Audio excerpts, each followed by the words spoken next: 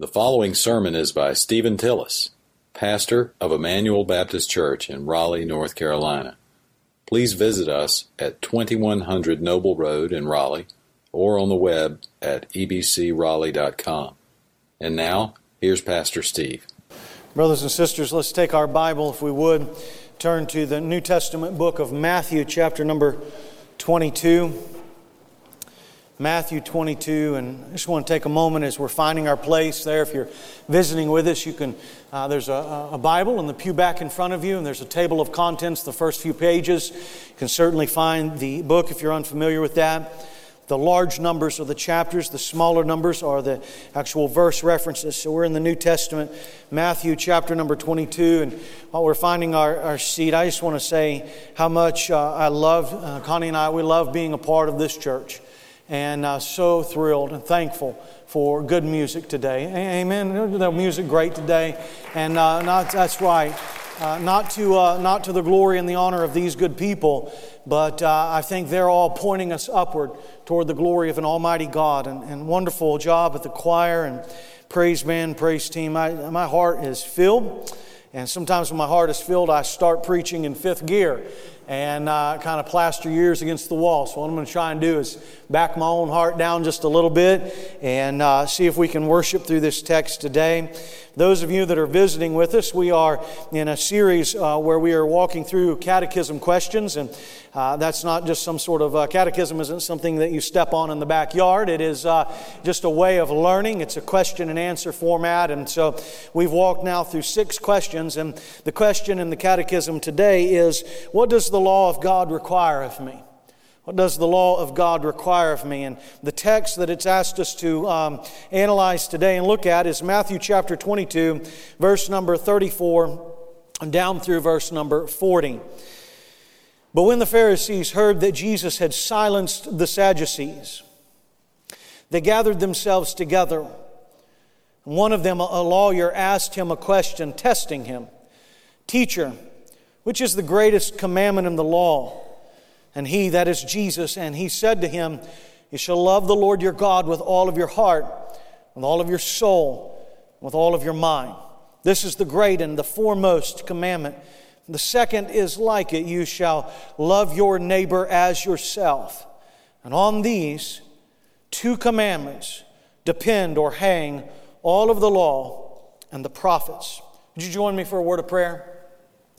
Now, Lord, we do come to you, and I ask for your mercy and grace and strength. And Lord, when we approach a text like this that is so sacred, so familiar to all of us, I pray now for clarity of thought.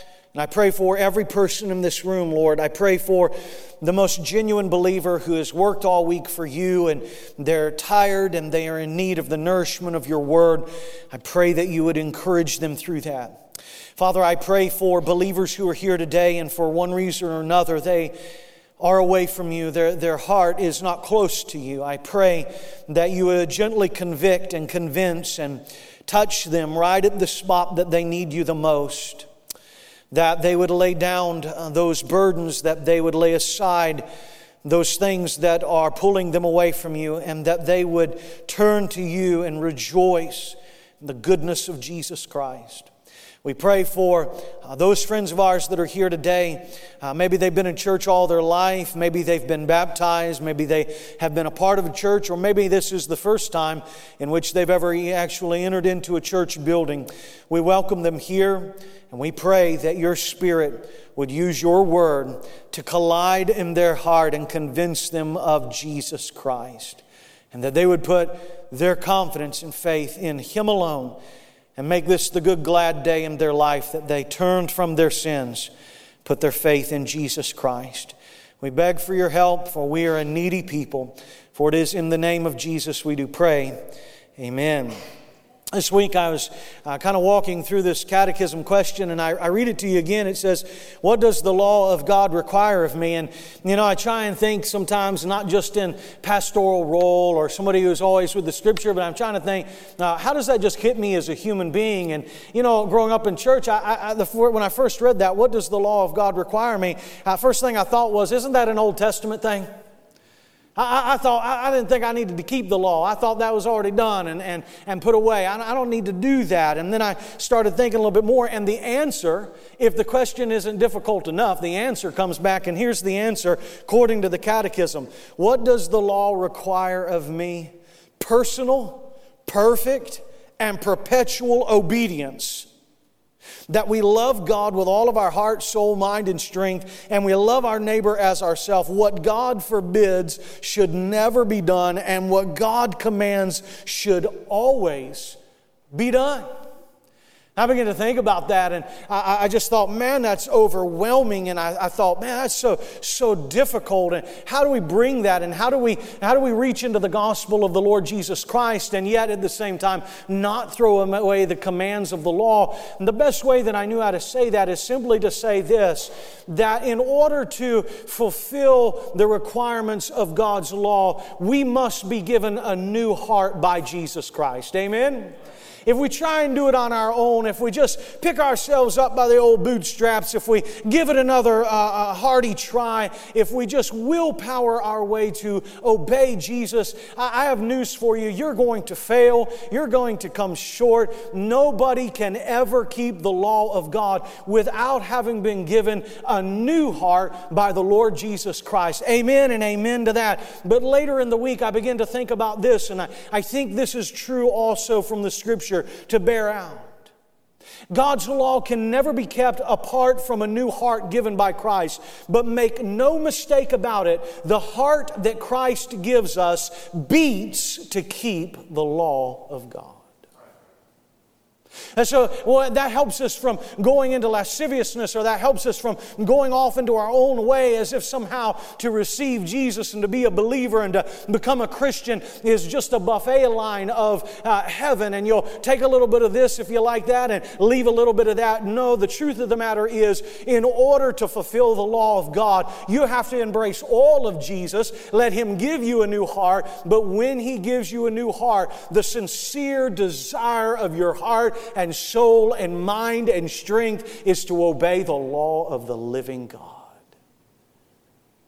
Let me see if I can illustrate it for you this way. And I was thinking even earlier this morning, it was about 4:45, I was praying through and thinking, Lord, please help me to say this illustration in such a way that doesn't hurt anybody, and yet it is sharp enough to jolt all of us and get our attention this morning. And so I just want to say that there was a time, I was in a service one time, it's been a time back, and I remember I was just an observer. I was just watching as the service was unfolding, and there happened to be a person in that service who I knew well. I knew their life. And as the music was playing and Christ was being exalted, I began to see this person raising their hands and worshiping the Lord, and it hit me wrong. I don't stand in judgment. I wasn't coming against them, but in my own heart and mind, I thought, I know that person. They never have anything to do with God at all. They neither talk about Him, nor love His people, nor are they around Him. They operate in their own power, in their own existence, for their own glory. And yet they're here and in an emotional state. They're excited. And then you know what happened is, after the service and the days that went by, I noticed that there was no change in their life. They went on the same way that they had always been. And brothers and sisters, please don't throw all of your darts and eye glances toward me, because all of you have been in the same position before. I'm not judging. I'm not in control of their life. I'm not condemning. I didn't go to them. I didn't gossip about them. I just simply took note in my mind, this person seems to love God in this moment emotionally, but they show no signs of loving God daily. And I just want to use that for a moment for all of us to analyze our own hearts. And you know what? Be honest with you, there's probably been times in my life where I've probably given a worship to the Lord, a love to the Lord, verbally or emotionally, but I've been away from Him. I've not been walking with Him. And I want to say, in so much as we do that, we walk on the edge of hypocrisy. See, because what God is interested in is not so much in the moment of emotionalism of us giving that, but that the very tenor and the disposition of our own hearts and minds and souls every day is that we love God not just with our words, but with our actions and what we do and the way that we treat other people. We are to love the Lord our God with all of our heart, with all of our soul, and with all of our mind. And if we're not doing that on a daily basis, then I would say when we come to the moment where we're emotionally filled, something is disconnected from our life and from the truth of the Word of God. So let me talk us through this text today. Just 3 points from the text today. Love God from your head to your toes and everything in between. Love God from your head to your toes and everything in between. You'll notice back in the text that Jesus commands us to love God. And the phrase, you shall love. It takes the form of an imperative in this passage. And all my English teachers are like, yeah, he said imperative behind the pulpit. For the rest of us, the meaning is simply this. It's not optional to love God. The law requires that we love the Lord, and love is a settled disposition of the person to do good for, to take care of, and to do the best that we can for another's well-being. It is not so much just an action or an emotion, but it is the settled character of a person who loves God with everything that they have. It is not a one-time act, but it is a regular character of worship and obedience to the Lord. Love is the ethic of Scripture, so to speak. Did you know that in most of your English Bibles, you will find the word love referenced over 600 times? Love is not merely this emotion, although it emanates emotions. It is not just actions, although you cannot love God without actions. Love is a choice, a commitment to follow God all of the rest of your days. Brothers and sisters, I want you to understand today, if you're under the sound of my voice, that we love God not just merely in a moment, through an emotion or through an action. And I would say this, can I not even use this today? You do not love your mom if you only love your mom on Mother's Day. Can I hear an amen? Amen. You see, if you don't live your life in some sort of settled disposition toward your mother and toward somebody else of love and kindness. In fact, I used to have a friend of mine, and he would never, ever, ever buy you a gift on your birthday. Because he was convinced of the point that he would buy you things the rest of the year. He would love you. He would invest in you. He would encourage you. And he wanted you to know that he didn't just love you on your birthday. It was pervasive in his character. So love is the settled disposition of our character in which we love God with everything that we have. Notice that the love of God is all-consuming. Jesus speaks here in this passage of the heart, which is simply the CEO of our decisions. He says the soul, it is the essence of our being. And then he says with the mind, our will informed by good thoughts. But I do want you to understand this. The Lord Jesus is not simply splitting hairs here, and you have to run away from here and say, okay, heart, mind, body, soul, strength. And some of your versions will have a variation of all of those things. No, what Jesus is using is those components of your life to simply say that the entire person, with all of your faculties, with your thoughts, with your emotions, with your heart, with your soul, with your strength, from your head to your toes and everything in between, we are to love God.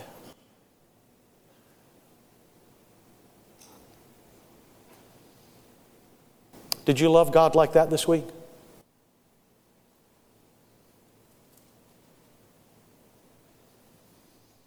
Was there anything else in your life that you loved like that this week other than God?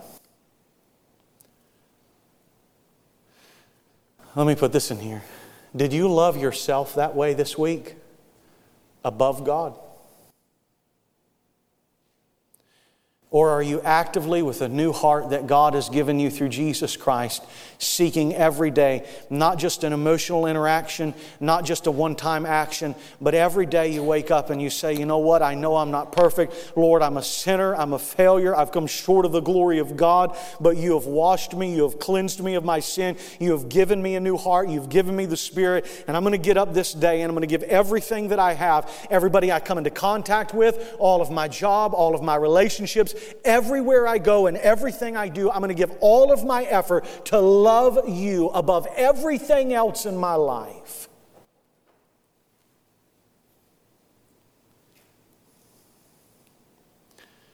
So the difficult part about preaching a sermon like this is that everybody in this room, including yours truly, has to say, oh man, probably not.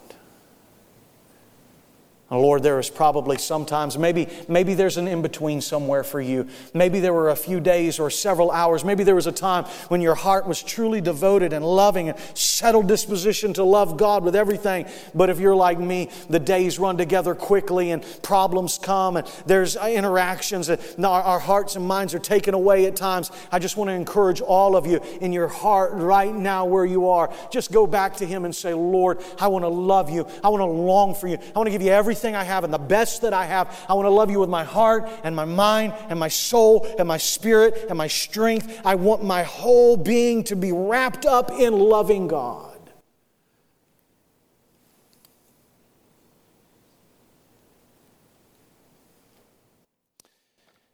How do you know if you love God? Let me give you a few thoughts here and we'll move to the second point. I would say this, how do you know that if you love God? Begin with your thought life. Now, of course, not every single thought in our minds is going to be of God. And in fact, maybe the majority of our thoughts are just passing or they're on autopilot and you're thinking about work or building something or family or where you're going to eat or, what comes next, what ice cream you like. Certainly, there are all kinds of thoughts that are going through your life. I'm not asking you to say, do I love God if every single last minute thought comes into His being? No, I'm not asking you that. But I would say this. In the middle of all of those thoughts that just run through our brain, we do intend to think about some things, don't we? In fact, the things that you love the most or the people that you love the most in your life, that is what you intend to think about. And so I want to ask you, just as way of application, in the last 7 days, not every thought that's crossed through your mind, not everything that's gone in and out, but on those things that you really intended to think about, how many of those thoughts were on God and loving Him and knowing Him and spending time with Him and finding out what He wanted from your life and how you could be changed into the image of His dear Son in the actual thoughts that you wanted to think? How many of those thoughts were on God? Just take that in your mind and your heart and ask yourself. Maybe you're like me. I like basketball. My wife and I, we play around. I'll say in the afternoon or in the evening when I get home, I'll say, baby, can I watch the game tonight? And she'll say, is there ever a time when I tell you can't watch the game? She's sweet. She'll let me watch the game. Now, I have to think in my own soul, and I'm putting myself on display a little bit vulnerable for you in hopes that rather than checking out and going in your mind to where you want to go to lunch, that you would just put your own heart on display before the Lord. And I just want to ask you, and I have to ask myself, now, Steve, I intended to think about basketball a lot this week. I watch the replays on ESPN. I watch Golic and Wingo in the morning with my boy before I head off to work. I check it every once in a while, see what's going on. There's a game this afternoon. I got a dear brother over here that refs sports, and so I send him some trash talk sometimes, like I'll dunk on you like Kevin Durant. He sent me a text back and said, I'm too old to worry about that. I'll just shoot you dead with a gun. So whoa, easy there. Hey, now listen, now that we're all, let me see if I can pull this back in the right direction. And now that we're all smiling and laughing a little bit, we're family today, okay? We're family. So this isn't a condemnation. This is us just working together with the Lord. See, what the Scripture demands of me is I have to look at that verse, and so Jesus said the greatest commandment is to love God with all your heart, soul, and mind, and your neighbor as yourself. And I have to ask myself, of all the thoughts that I had this week that I intended to think about, did I think and love and long for my God more than I did the game? Now, what about you? For you, it might be a person. It might be a relationship. It might be a job. It might be the money that you have in the bank or the lack thereof. Can I hit us all right between the eyes? It might be an anxiety and a fear.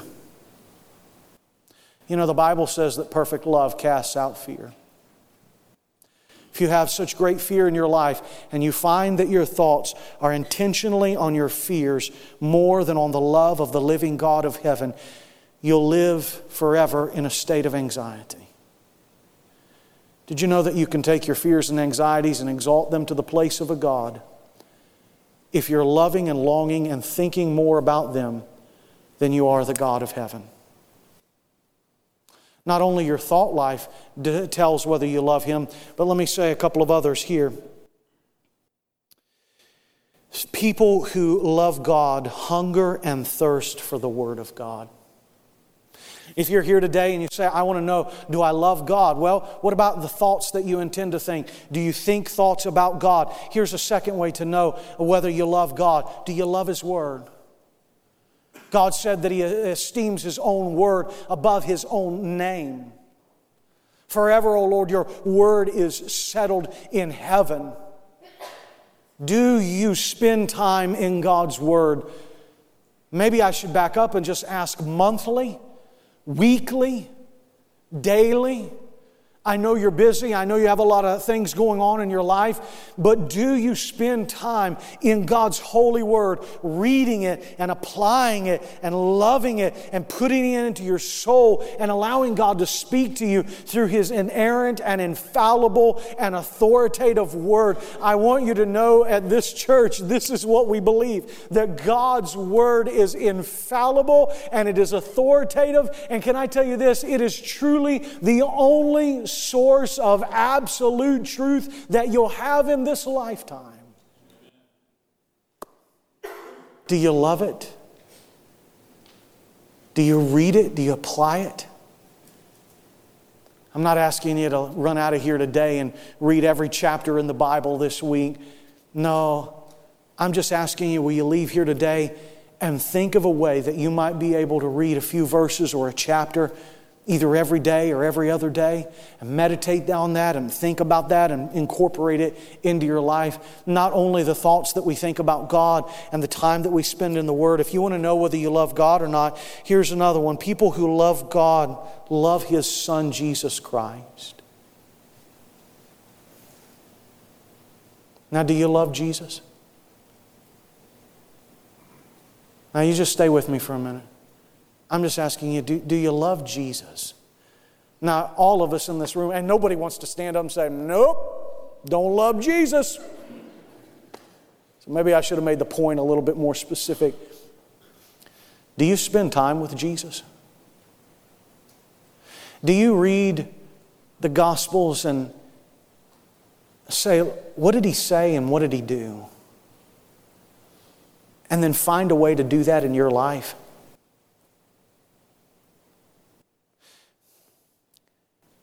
Maybe a starting point. The longer I preach, the more I realize where I've got to begin. Hey, maybe you're not at the place right now where you can say, you know what, I do love Jesus. I spend a lot of time with Him. I just need to do that more.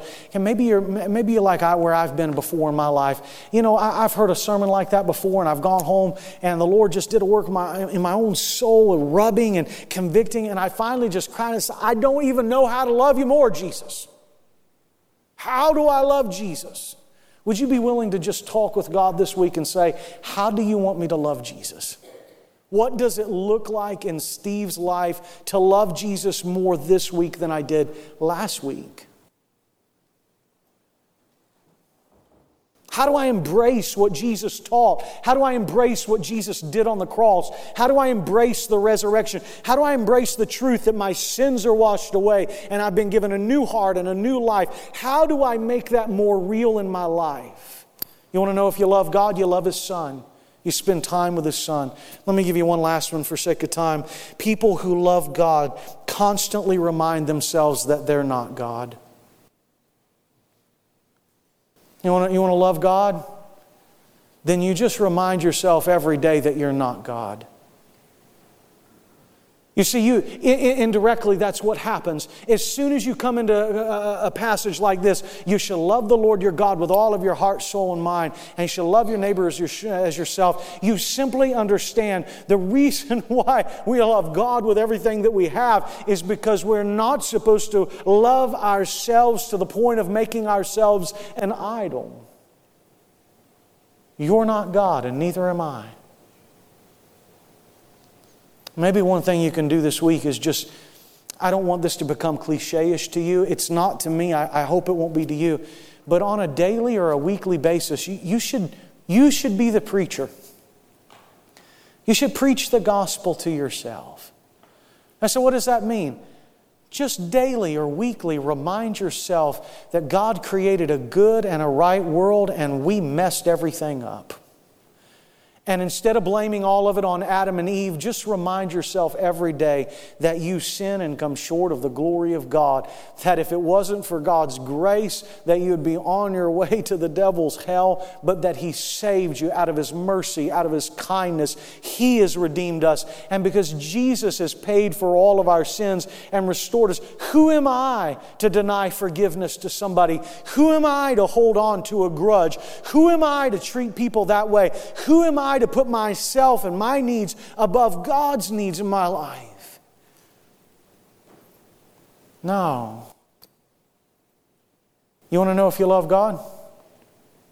If you're constantly reminding yourself that you're not God and you're living in a humble state saying, to Him be the glory, not to me. Well, let me make a couple other points here. Here's the second point for today. It says, love God from your head to your toes and everything in between. Here's the second one. Love your neighbor just like you love yourself. Love your neighbor just like you love yourself. Notice that we are to love our neighbor as ourselves. Do you see that in the passage? Paul takes this even farther into the home, and he says that husbands should love their wives as themselves. Now see, the thrust in this passage or in this verse is the comparison with ourselves. Notice here, we protect ourselves, we provide for ourselves, we console ourselves, we cherish ourselves, and we defend ourselves. And we are therefore for ourselves all the time, whether in thick or thin. We take care of ourselves. And the Bible says, now go out and do that for your neighbor. You shall love your neighbor as yourself. Now, let's ask this. Who exactly is our neighbor? I was reading this week that the word neighbor comes from an Old English word that means the borough that is nigh you. Isn't that pretty neat how they put that together? Your neighborhood, the borough that is nigh you. I was thinking through that. Now, the Bible can't possibly mean that we're to love everyone in the entire world at the exact same time. That is the work of God. In fact, if you try to love everybody in the entire world at the exact same time, you'll find it to be overwhelmingly crushing and that you can't possibly do that. There's no way that you can love, like this says, love somebody as yourself and love everybody in the world. God is the only one that can do that. So what do we need to do? I would say draw some concentric circles in your life and your mind and work out from there. As God gives you grace and compassion, then continue to do that further and further. So begin loving your neighbor as yourself. Begin with your family and then your church and your local neighborhood. You see, this is one of the reasons why we have a local church is because together we can love more of the world than we could ever do individually. And so we are the church sharing the love of God through the gospel around the world. Now, I just want you to try that for a week. And you'll find it to be an exhausting kind of love. To love a small group of people the way that you love and care for yourself. That is, for the people that are closest to you, to protect them, to provide for them, to console them, to cherish them, to defend them, to live for them, to sacrifice your life to live with them. Now you see, you're wrestling with what I just said. Because you've passed over this passage 1,000 times, said, yes, love the Lord your God and love your neighbor as yourself, and you kept moving. But I want you to maybe think this week and meditate this week, what does it mean to love somebody else like I love myself? Now let me ask you this. If you were depressed today, how much time would you spend with yourself? If you were going through a divorce here today, how much time would you work on your own self?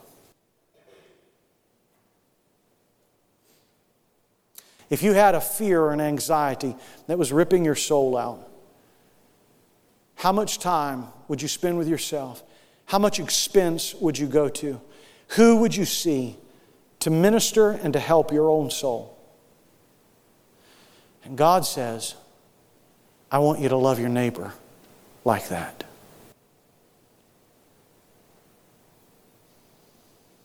That's pretty weighty, isn't it?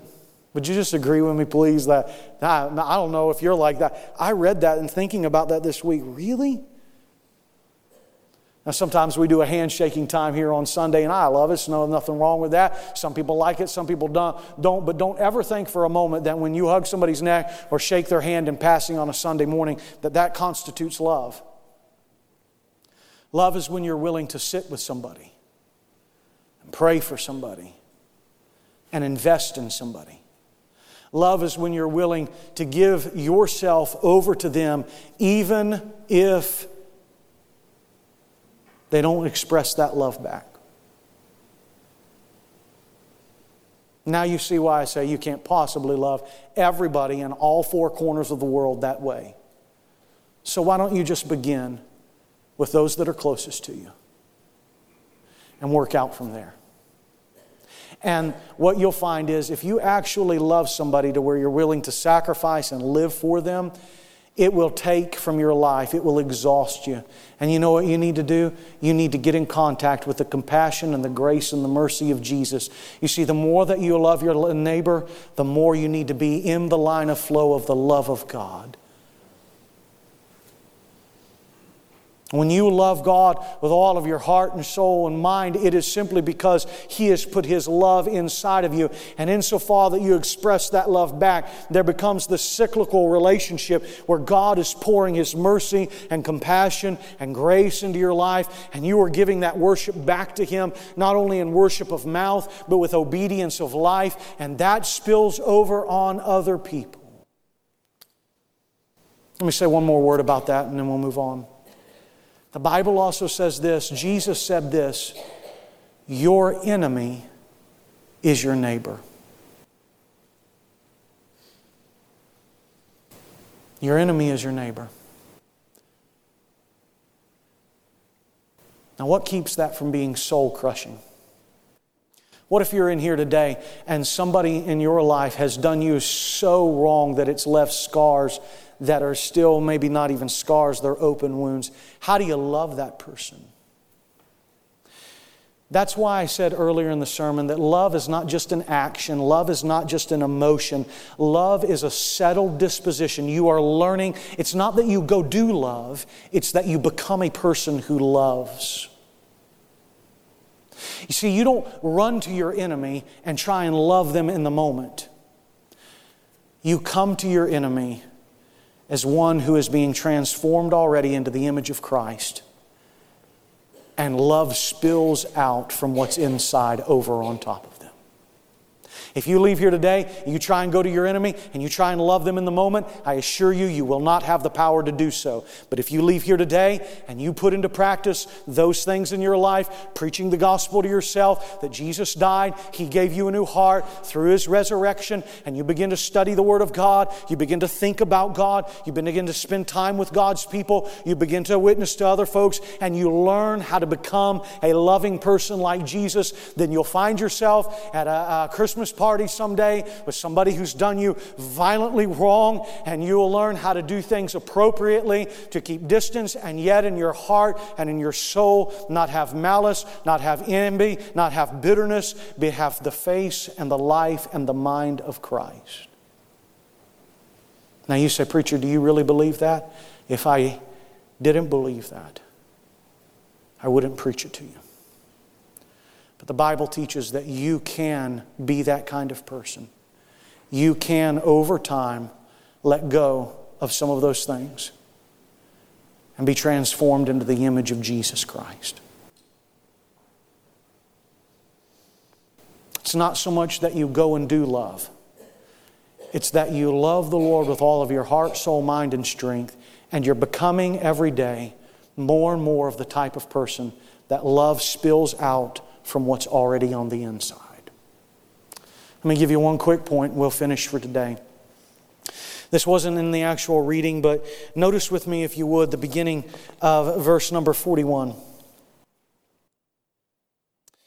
Now, while the Pharisees were gathered together, Jesus asked them a question. What do you think about the Christ? Now, on your maybe your time off or later this afternoon, if you want to study the Bible, you can study this whole chapter in context, and you'll notice that the enemies of Jesus, right, these Pharisees and Sadducees, they asked Him a series of 3 questions in this chapter, trying to trip Him up. In fact, that's what it says. They asked that to test Him.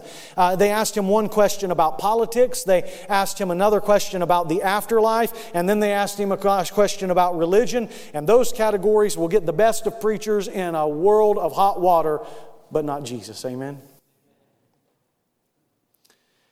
Now it is Christ's turn to turn the tables on them and ask them, what do you think about the Christ? And He takes them back to the Old Testament to show them that Christ is the Lord, and that the underlying presupposition that they did not miss, that was not vacant from these people's minds, is that Jesus was saying to them, I am the promised Messiah. I am the Christ. I am the Lord. And brothers and sisters, I would say to us today that it is no accident that when Matthew forms this gospel, that he gives the greatest commandment to love God with everything you have and to love your neighbor as yourself. He follows that up with Jesus saying, I am the Christ. And so maybe you're like me earlier this week. I don't have any idea how to fulfill all the law. Perfect, perpetual obedience. How do I love God with everything that's in me? I want to. How do I do that? I want to remind you today that the only way possible to meet the requirement of the law is to lay down your weapons of warfare, your pride, your arrogance, your background, your religion, and come to Jesus Christ and say, I believe that you are the promised Christ, that you lived and died and rose again, and I put my confidence and trust in you alone. He is the Christ. The Bible says this, Christ is the fulfillment of the law. Christ is the one who did what we could not do, weak as our flesh was in fulfilling the demands of the law. Christ is the greater Adam. Christ is the greater Moses. Christ is the greater Israel. He is the greater sacrifice. In fact, beloved, I would say to us today, He is the only one who can give us a new heart by which we are capable, through the Spirit of God, to keep His commands. So let me boil it down to this. If you're here and you are a believer, and maybe you're trying the best you can to love God and love your neighbor as yourself, you're falling down, skin in your knee, but you're giving everything that you have, right, with your heart. Just keep doing what you're doing. And it's the encouragement to know that God's pouring His love into you. Stay in tune to the compassion and the care of God. Read the Scriptures. Be around His people. Love the Lord. Give your thoughts over to Him, and He will continue to help you to fulfill the demands of the law that only He can provide. If you're in this room today and you say, I am a believer, I know that I've trusted Jesus as my Lord and Savior, but I'm not loving God with everything. And I'm not loving my neighbor the way that I should. And here's the tough part about preaching. I'm telling you on the authority of God. When we pray in a minute, you need to confess your sin right now. And say, Lord, I know that You have saved me. But I am not loving You, and I am not loving my neighbor. Will You forgive me? And will You help me? And by Your grace tomorrow, I'm going to get up, and I'm going to give everything that I have by the help of Your Spirit to love You and to love my neighbor. And I'm going to turn my thoughts toward You. I'm going to read Your Word. I'm going to love Jesus, and I'm going to be with His people. And I'm going to go out there into the world, I'm going to love God, and I'm going to love my neighbor. If you're in this room today and you don't know Jesus Christ as your Lord and Savior, hear this message clearly. If you try and leave here today and get gung-ho ready to go, and you try and live and fulfill the law of God, the same thing will happen to you in a week's time that has happened to all the rest of your life. You will fail and come short of the glory of God. You see, to a saved person who has a new heart, the law becomes God's grace to us. But if you still have an old heart and you've never trusted Jesus, all the law will do is crush you and tell you again and again and again, you cannot please Him apart from the work of Jesus Christ. So what is my advice to you? Turn right now in your heart to Jesus. I say, I came here on a Mother's Day. I come here. This is just a formality. This is something I listen to you. But you came into contact today with the truth, and the rest of your life and for all eternity, you'll be held responsible for what you've heard today. Jesus Christ alone can save. Turn to Him and believe on Him. Would you bow your heads with me and close your eyes for a moment? Nobody looking around. I'm not asking you to do a bunch of crazy things. Why don't you just take a moment? Nobody's looking around. Why don't you just pray right there to the Lord? Maybe it's been a few days since you prayed. In a minute or two, we'll stand, sing a song together. Why don't you pray right where you are? Dear brother, dear sister, if you're working hard at your Christian life, I want you to know that Jesus loves you. Keep doing what you're doing. Hey, if you say that you love God, but you're not following Him in obedience, get right now. Do it. Just talk to Him. Confess it. Forsake it. Move on. And God's grace will help you. If you're here today and you say, I don't know that Jesus, I want you to know that Jesus died for you and rose again to give you a new heart. You say, what do I have to do to have a new heart? In childlike faith, right where you are, why don't you just talk to Him? You say, I don't know how to pray like other people. You don't need to. Just ask Jesus right now to save you. Give your life to Him, and He will. You've been listening to Stephen Tillis, pastor of Emmanuel Baptist Church in Raleigh. For more information and free access to other messages, please visit us at ebcraleigh.com.